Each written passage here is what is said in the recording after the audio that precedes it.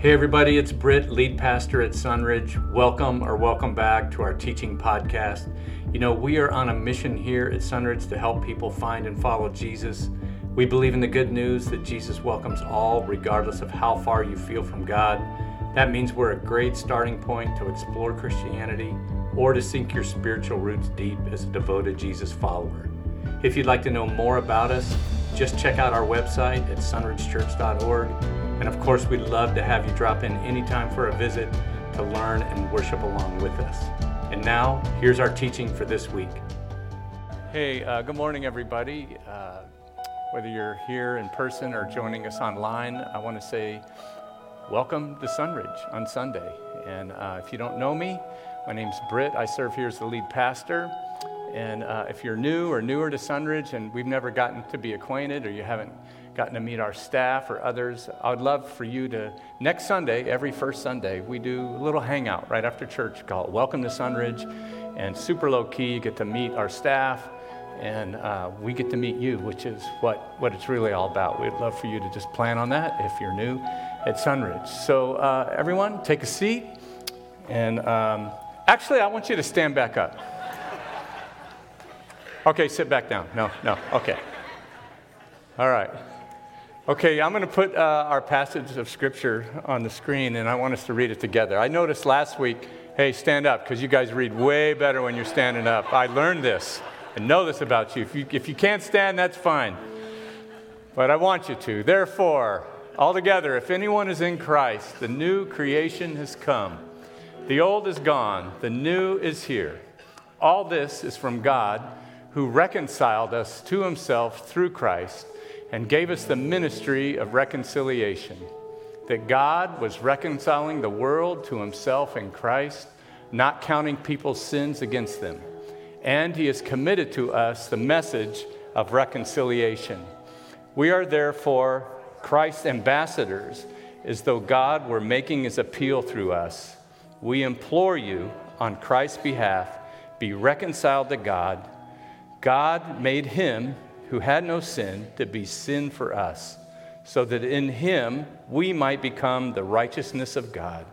And as God's co-workers, we urge you not to receive God's grace in vain. You guys, awesome job. You can be seated. That is great. We're off to a great start here.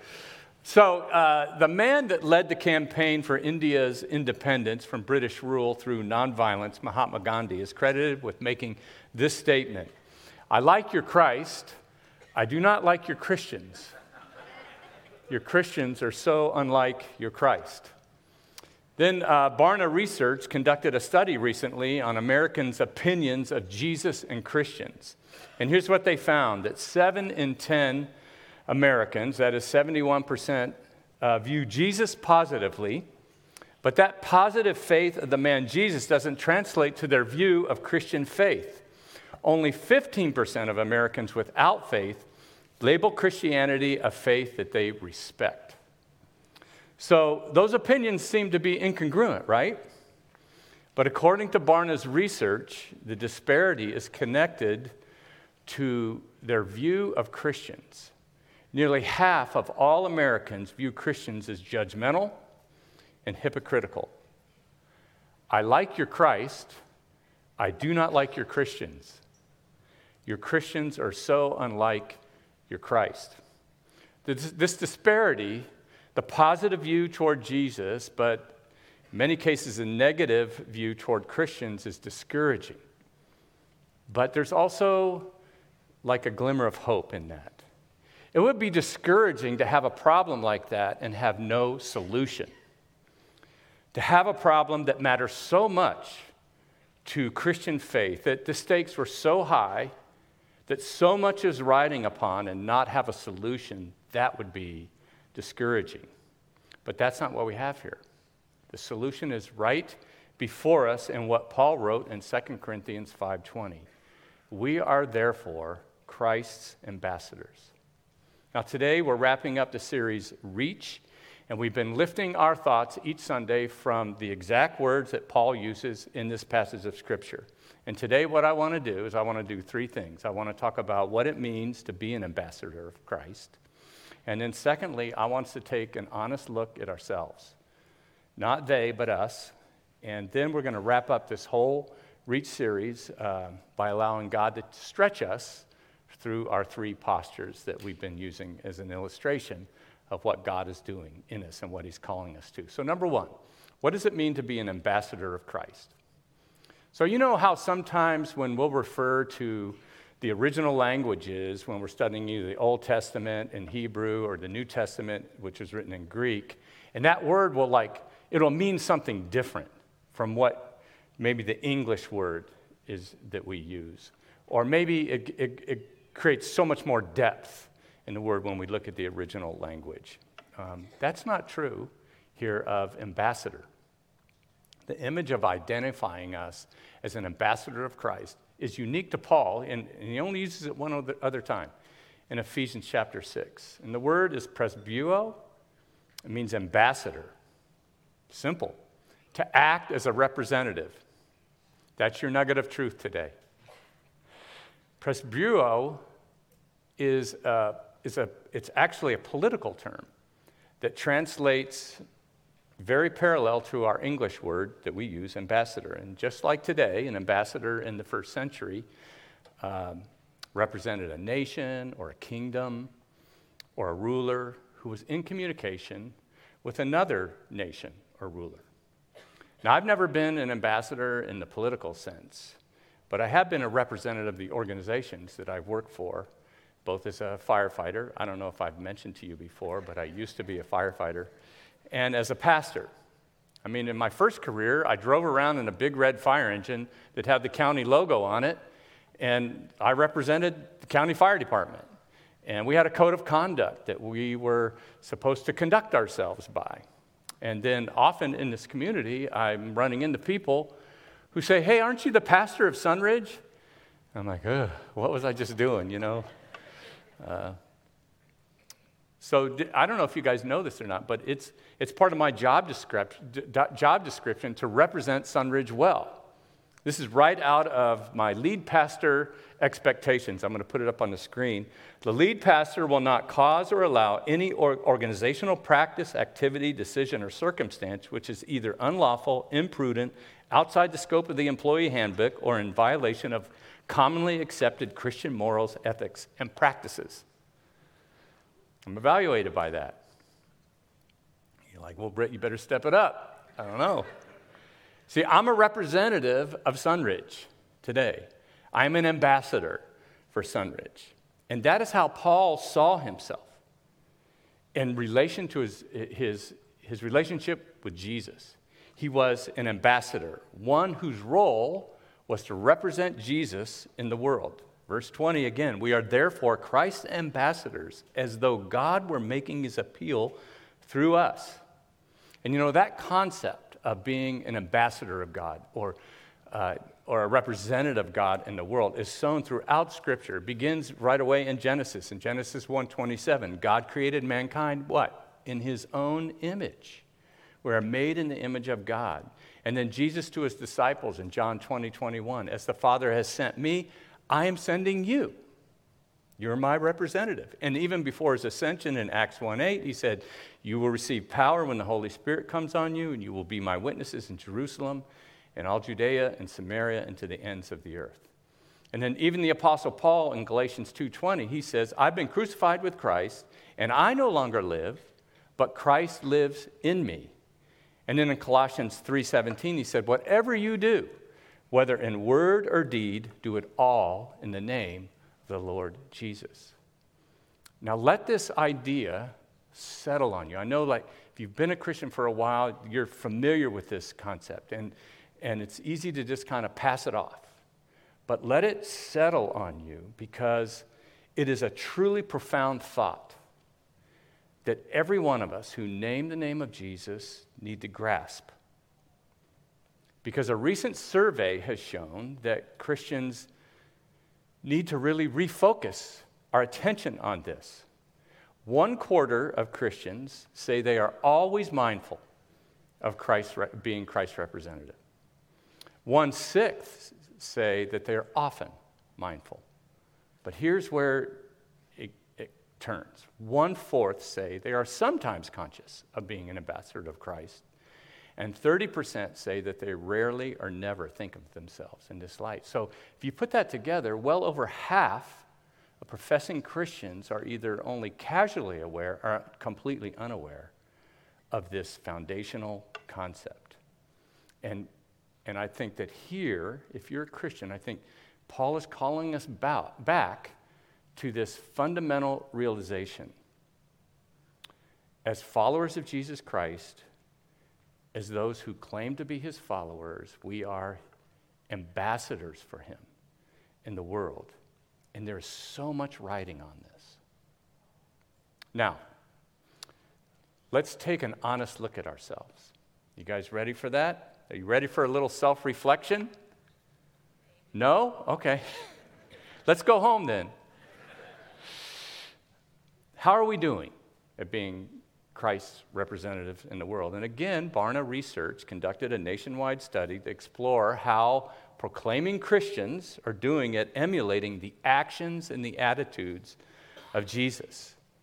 And they wanted to determine whether Christians are reflecting Jesus or the behaviors and beliefs of the Pharisees or the self-righteous leaders of the first century. And they used this 20 agree question survey as the basis for their analysis. You guys want to take the survey? Sure you do, because in your note sheet you got it today. So take that out. If you didn't get it, I'm still going to put it up on the board. I've heard that some of you just wave off the note sheet when you come in. I don't need that. I already know all this. I got it down. We're still going to give them out to whoever will take them, because I worked so hard on this. So, big picture, you have two sides to this card. The front side, which we'll start on, is the actions and attitudes of Jesus versus the Pharisees. And we're going to start on the actions of Jesus' side. And you're going to see there's 10 statements on each side. And 10 of them describe the actions and attitudes of Jesus. And on the other side, we have the Pharisees. So if you have a pencil, you can check the boxes. You can just make a mental note. But just walk through this with me. So actions like Jesus. I listen to others to learn their story before telling them about my faith.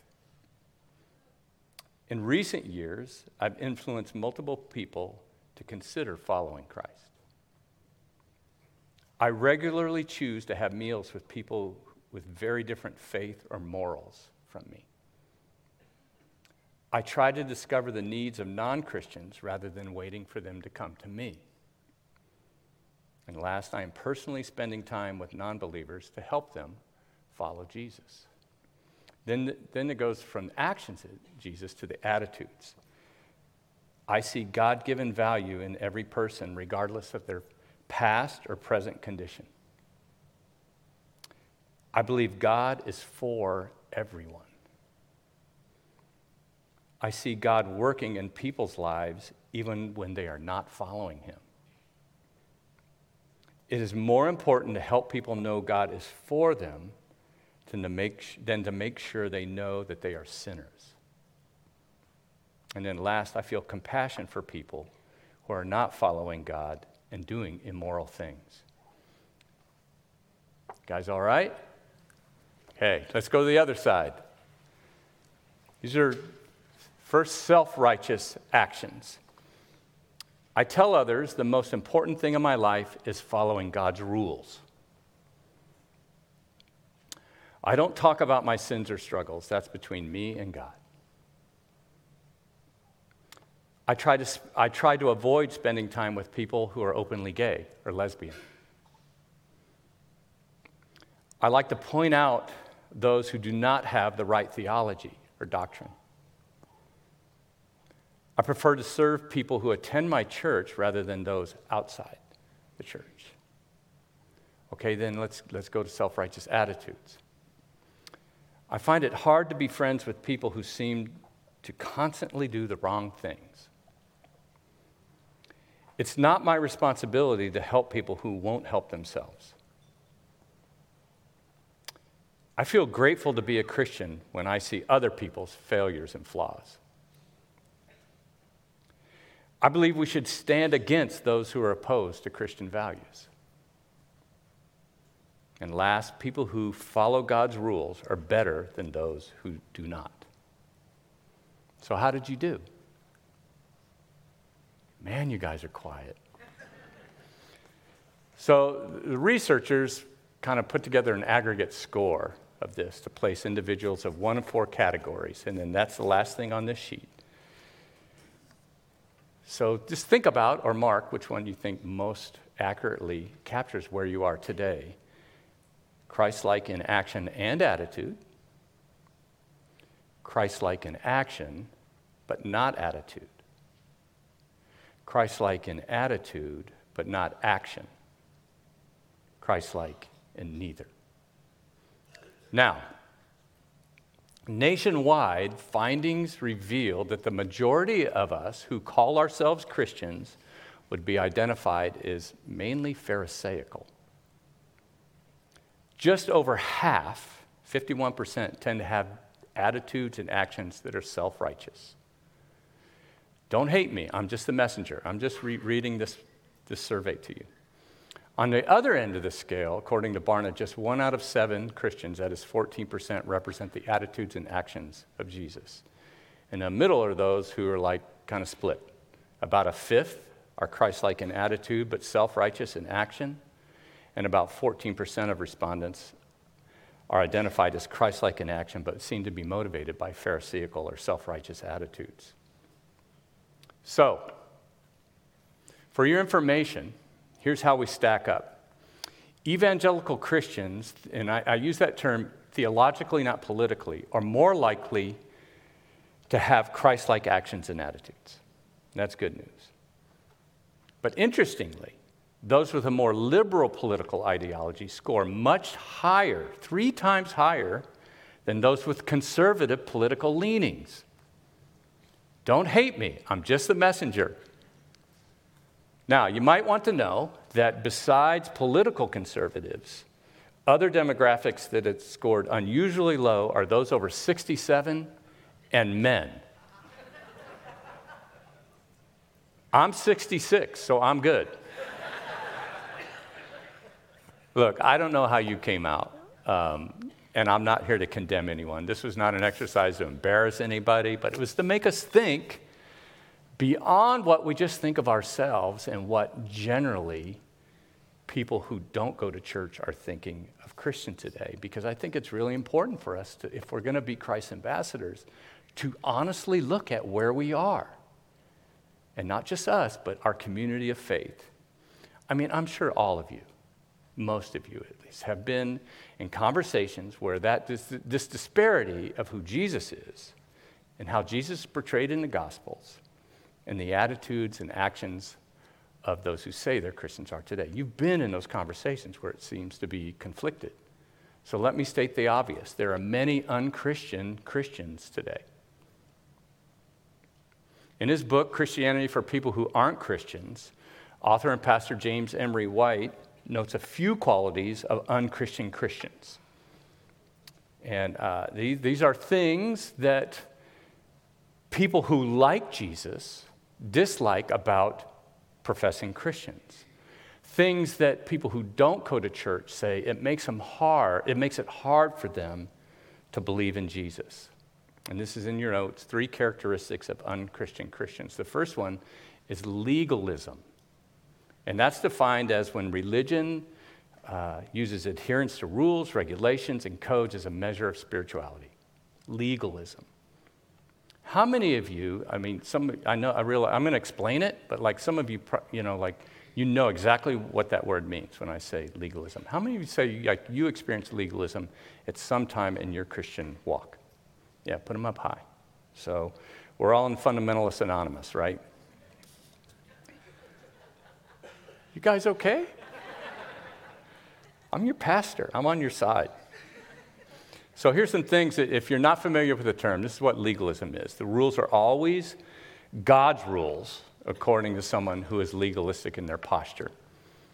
And even though very often those rules can't be found in the Bible or in the way Jesus lived. In legalism, adherence to the rules is the main focus. It's not to say there aren't rules in the Bible. We did a study this summer of the Ten Commandments, right? But in legalism, the rules are the key to gaining God's acceptance.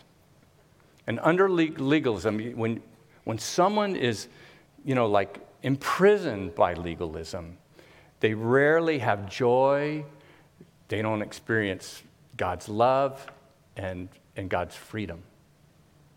And often, the victims of legalism they live discouraged, guilt-laden, and defeated. I was saved. I became a Christian in a very legalistic church. We were against everything except Jesus. And I heard sermons about you shouldn't go to movies. You can't listen to rock and roll. A lot of my buddies brought their rock and roll albums to the altar and had them broken up. I did not do that, and all my friends regretted this. I heard sermons about guys not having long hair. We heard sermons against dancing, drinking alcohol, not playing girls. Man, I can't. I've made bigger mistakes than that. So, playing cards, you weren't allowed to play cards. Girls could only wear dresses, not slacks. And you were really spiritual if you wore a tie to church. It was all about keep the list and you're good with God. And we used to have a saying when the Bible college I went to, we used to say to one another, you know why God is against premarital sex, right? Because it might lead to dancing. So, now the list has changed today. It's evolved, but there's still a list. Legalism says there's no way you can be a Christian if. There's no way you can be a Christian if you look like that, or if you dress like that, or you vote like that, or there's no way God could be happy with you if, you don't comply to the thing that's so important to me. There's no way God could be happy with you if you don't agree with me on this issue. And here's the kicker, as I said before, with legalism, usually these things aren't even in the Bible. There's some little nuance to it, but we've built upon it. Jesus' main conflict with the Pharisees was over legalism. It was what all of his clashes were over because Jesus was not following the rules. And they had laws and rules upon laws and rules, and they kept them diligently. And they were considered very, very holy in their day, the Pharisees, because they kept those rules. And they took the 10 Commandments and they made them into thousands of commandments. For instance, keeping the Sabbath, which we did a whole sermon on in the summer of, the purpose of the Sabbath. But it's to rest and not work. And it was given to men and women to live fruitful lives. You need rest. God knows that. And so he said you need to rest. But they had calculated all these different things that made it like just following the rules so that anything over 50 steps, they said, was work. So you're only, on the Sabbath, only allowed to take 50 steps. And so, if that was on Sunday, you do that in one trip to the fridge during football. So that can't be right. They wanted to keep, Commandment 7, to not commit adultery. So they didn't want to lust. Men didn't want to lust on women. So if a woman passed them on the street, they would put their head down, they would close their eyes, and they would run into things and fall off. And these Pharisees were called the bruised and bleeding Pharisees because it literally was happening to them. So they're avoiding lusting. And women were forbidden to look into the mirror on Sabbath because it was possible that they would see a gray hair. And if they pulled a gray hair out, that would be work on the Sabbath. So what did Jesus say about their rules? In Luke 11:46, he said, "You experts in the law, woe to you. because you load people down with burdens they can hardly carry, and you yourselves will not lift one finger to help them. You just pile up these rules on people and all these regulations and the way to be spiritual. And the religion becomes this weight that you have to search and wiggle to find loopholes to get out of. And Jesus says you miss the point. To the people under the load of religious legalism, Jesus said in Matthew 11:28, "Come to me, all you who are weary and burdened, and I will give you rest." So I feel empathy. As one who experienced it, I feel empathy for anyone living under legalism.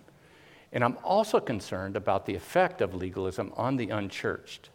Because being an ambassador of Christ is not about seeing that everyone follows the rules that you and I have created or that we prefer. The next unchristian characteristic that Emery notes pairs with this first very nicely is judgmentalism. Legalism and judgmentalism, when religion is expressed by a morally superior attitude and condemnation of others. By the way, this is the number one reason people give for turning away from their faith. So you know the type. It's when people find fault with everyone else. They condemn people without faith because of their moral failures.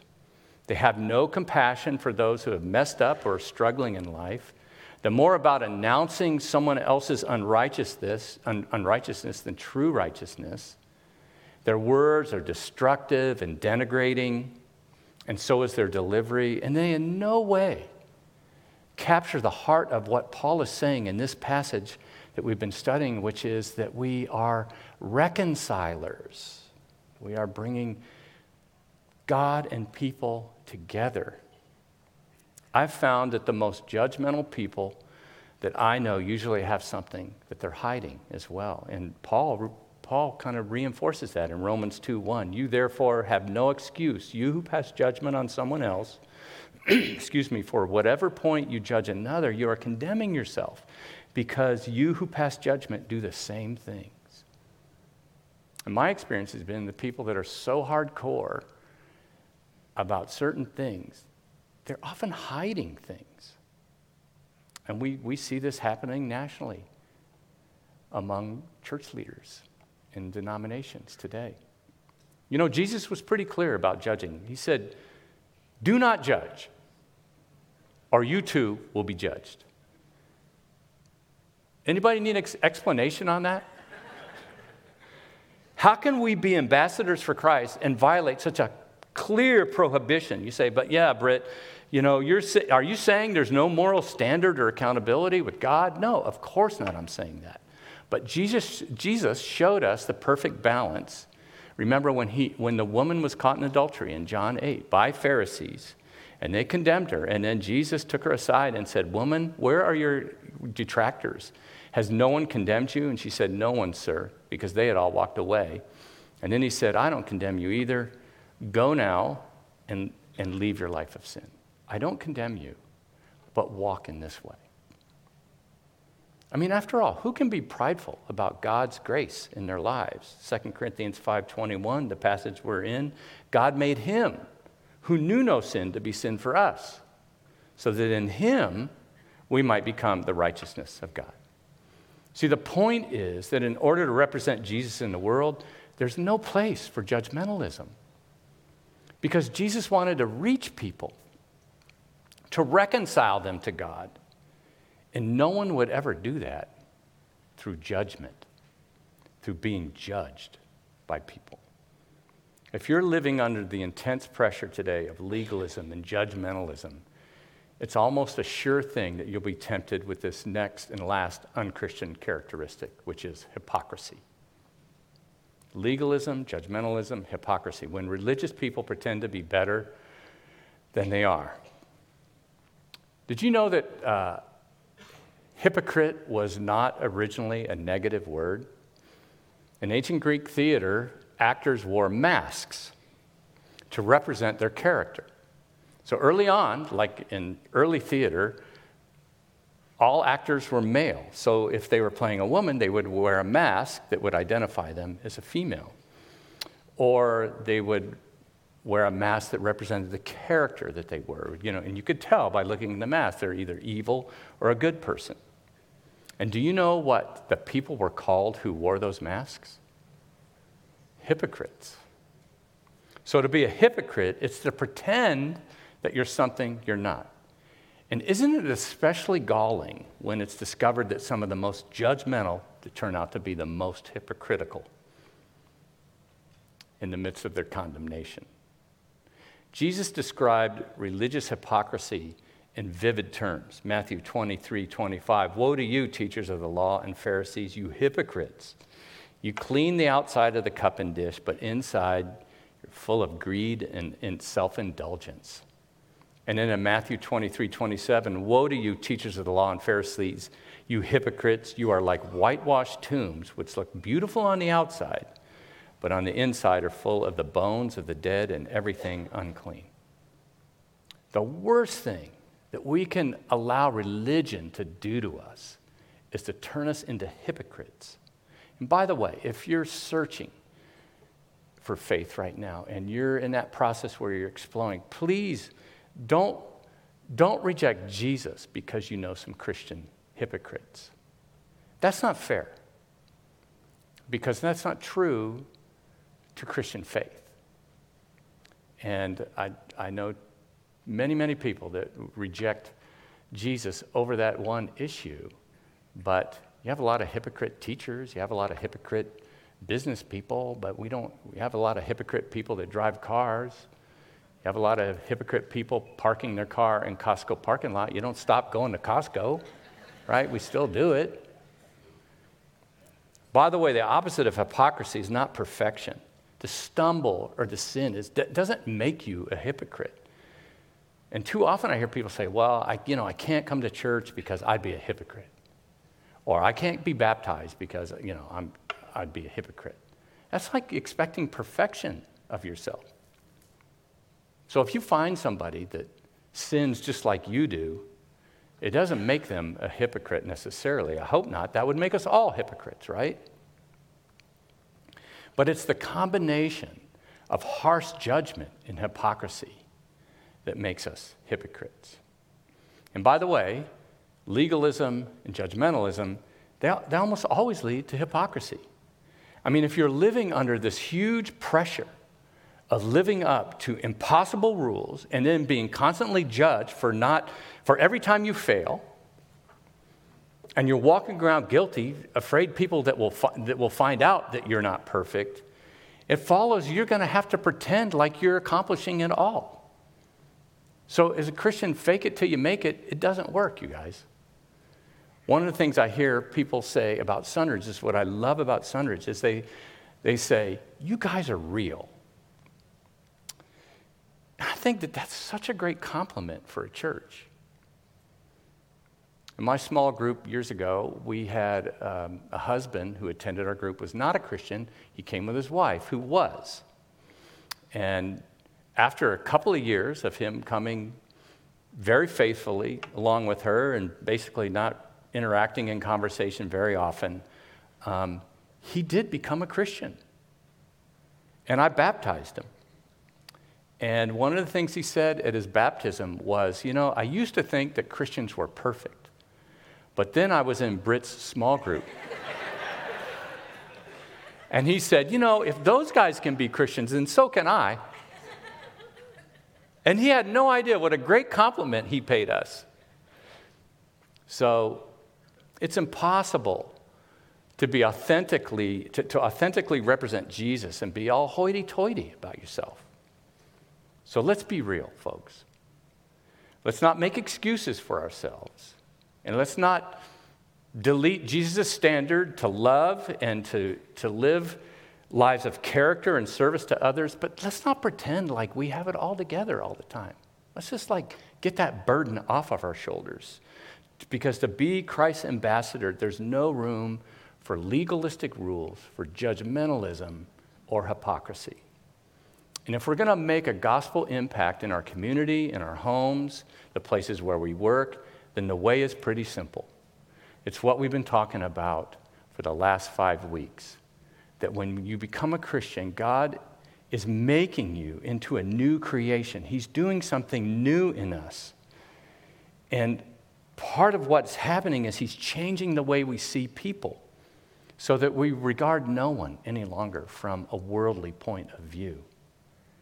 And as we're being formed by Christ, he starts to sift our motivations, not just our actions, and not just our keeping of rules, but he sifts our motivations to where we're ultimately being compelled by the love of Christ in everything that we do. And when we have those three as a foundation to work from, then we become persuasive in leading others to be reconciled to God. How? Through our lives of playing the music and saying the words, which is sharing what Christ has done in us. And the only way any of that happens is when we fully realize that we are Christ's ambassadors in the world. We are therefore Christ's ambassadors as though God were making his appeal through us. That's you and me. We're the only people, the only Jesus some people will see. They're not going to read their Bibles. They're not going to listen to a sermon, but they will see us. And I hope and pray that they see Jesus in us. And when I say that, I mean the real Jesus. Not the liberal Jesus, not the fundamentalist Jesus, not the political Jesus, the real Jesus. Because I think that people who do their best to live this way will reflect Jesus in the world. And I believe that the church that has this as a focus will see Christians. They'll see people who were far from God step over that line of faith and be invited into Christian faith with Christ. And those who are Christians will be constantly formed into the new creation just like Jesus. Is that who you are? Is that who we are? Is that who we want to be? That's the ultimate question. You know, next Sunday I'm going to start a brand new series through December, our Christmas series. I'm calling it The Real Story of Christmas. And we're going to be taking a behind-the-scenes look at some of the most well-known people and events of the Bible's first Christmas, okay? But as we close out Reach today, let's think about being Christ's ambassadors through our three postures that we've been using. I'm going to have the band come up, and then we're going to work on these together, okay? So everyone stand up. This is our 7th inning stretch again.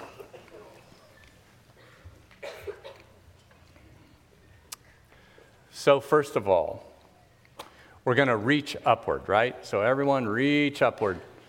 Come on, all the way to the sky. Wave them around a little bit. Go charismatic on me here. Okay. All right. Some of you did that very naturally. That's good for you.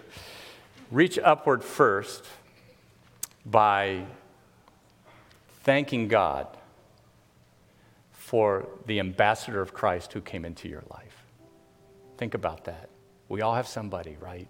They represented Jesus to us. So thank God that they did. And then pray, God, make me a great ambassador for you. Then secondly, I want you to stretch yourself. Remember, this is the hardest one because this is the part that hurts a little, right? So we're going to bend down, try to touch our toes or maybe just the seat in front of us. Go ahead. That feels good, doesn't it? Feel the burn? All right. Stretch yourself by daily living for Jesus. And that's a change. We saw, like statistically, that's not in our brains all the time. But I can allow God to stretch me to say, this is going to be my motivation. Today, whatever I do, whether I'm coaching, I'm teaching, I'm making money in business, I'm traveling, I'm being a mom, I'm being a dad, I'm being a student, whatever it is, like you do that with a motivation to live for Jesus in that. We've been sharing our staff values that we came up when we said we want to be an outwardly focused church. And this is our last one, and it relates great to this concept. We value stewarding our resources to meet others' felt needs, offering appropriate care, support, and connection. And that just means that whatever God has given me, my sphere of influence, my resources, my family, my properties, my career, that it's all a gift from God, that God wants us to manage for His sake. And we can live for Christ through that thing. Doesn't matter if you're an accountant or a painter or a winemaker, you make medical devices. It doesn't matter what you do. It's like you can do that for His sake. And it doesn't matter if you're rich or poor, if you're educated or uneducated, God is working through you. And if you daily live through Him, you will shine His light. And then last, we're going to reach outward to others, right? And the way we're going to do that is we're going to reflect Jesus in the places that God puts us. You know, it's interesting that, like, reaching out, you end up almost touching somebody, right? I know you're trying not to if you don't know them. Yeah. For your family, you're like, oh, yeah, this is the time to hug. But like, it's kind of weird if you don't know that person, right? And your arms behind them. If you're single, this is your chance to ask them out. You're halfway there, man. So we can reflect Jesus. That is ultimately what this whole series has been about. That whether you're Sunridge Church or some other church you're just visiting today, it's like God has called us to be His representatives in the world. And that means a lot. We need to do that. I'm going to pray just to wrap this whole thing up, and then the band's going to come back up and we're going to worship in reflection to what we've been talking about. God, thank you for this church, for the good people that call it home, and for their openness to what you're doing in them and through their church and their homes, their families, their places of work. I pray that we would be people that reflect your image in the world, that we would accurately and compassionately depict who God is for the people that you place in our lives, that we are your ambassadors. In Jesus' name, amen. God bless you, church. Thanks for listening. Hey, everybody, it's Britt again. Thanks for listening. If you need something, if you have a question, or you'd just like us to pray for you, you can reach us through email, info@sunridgechurch.org. We hope you'll listen in again next week, but in the meantime, keep helping people find and follow Jesus.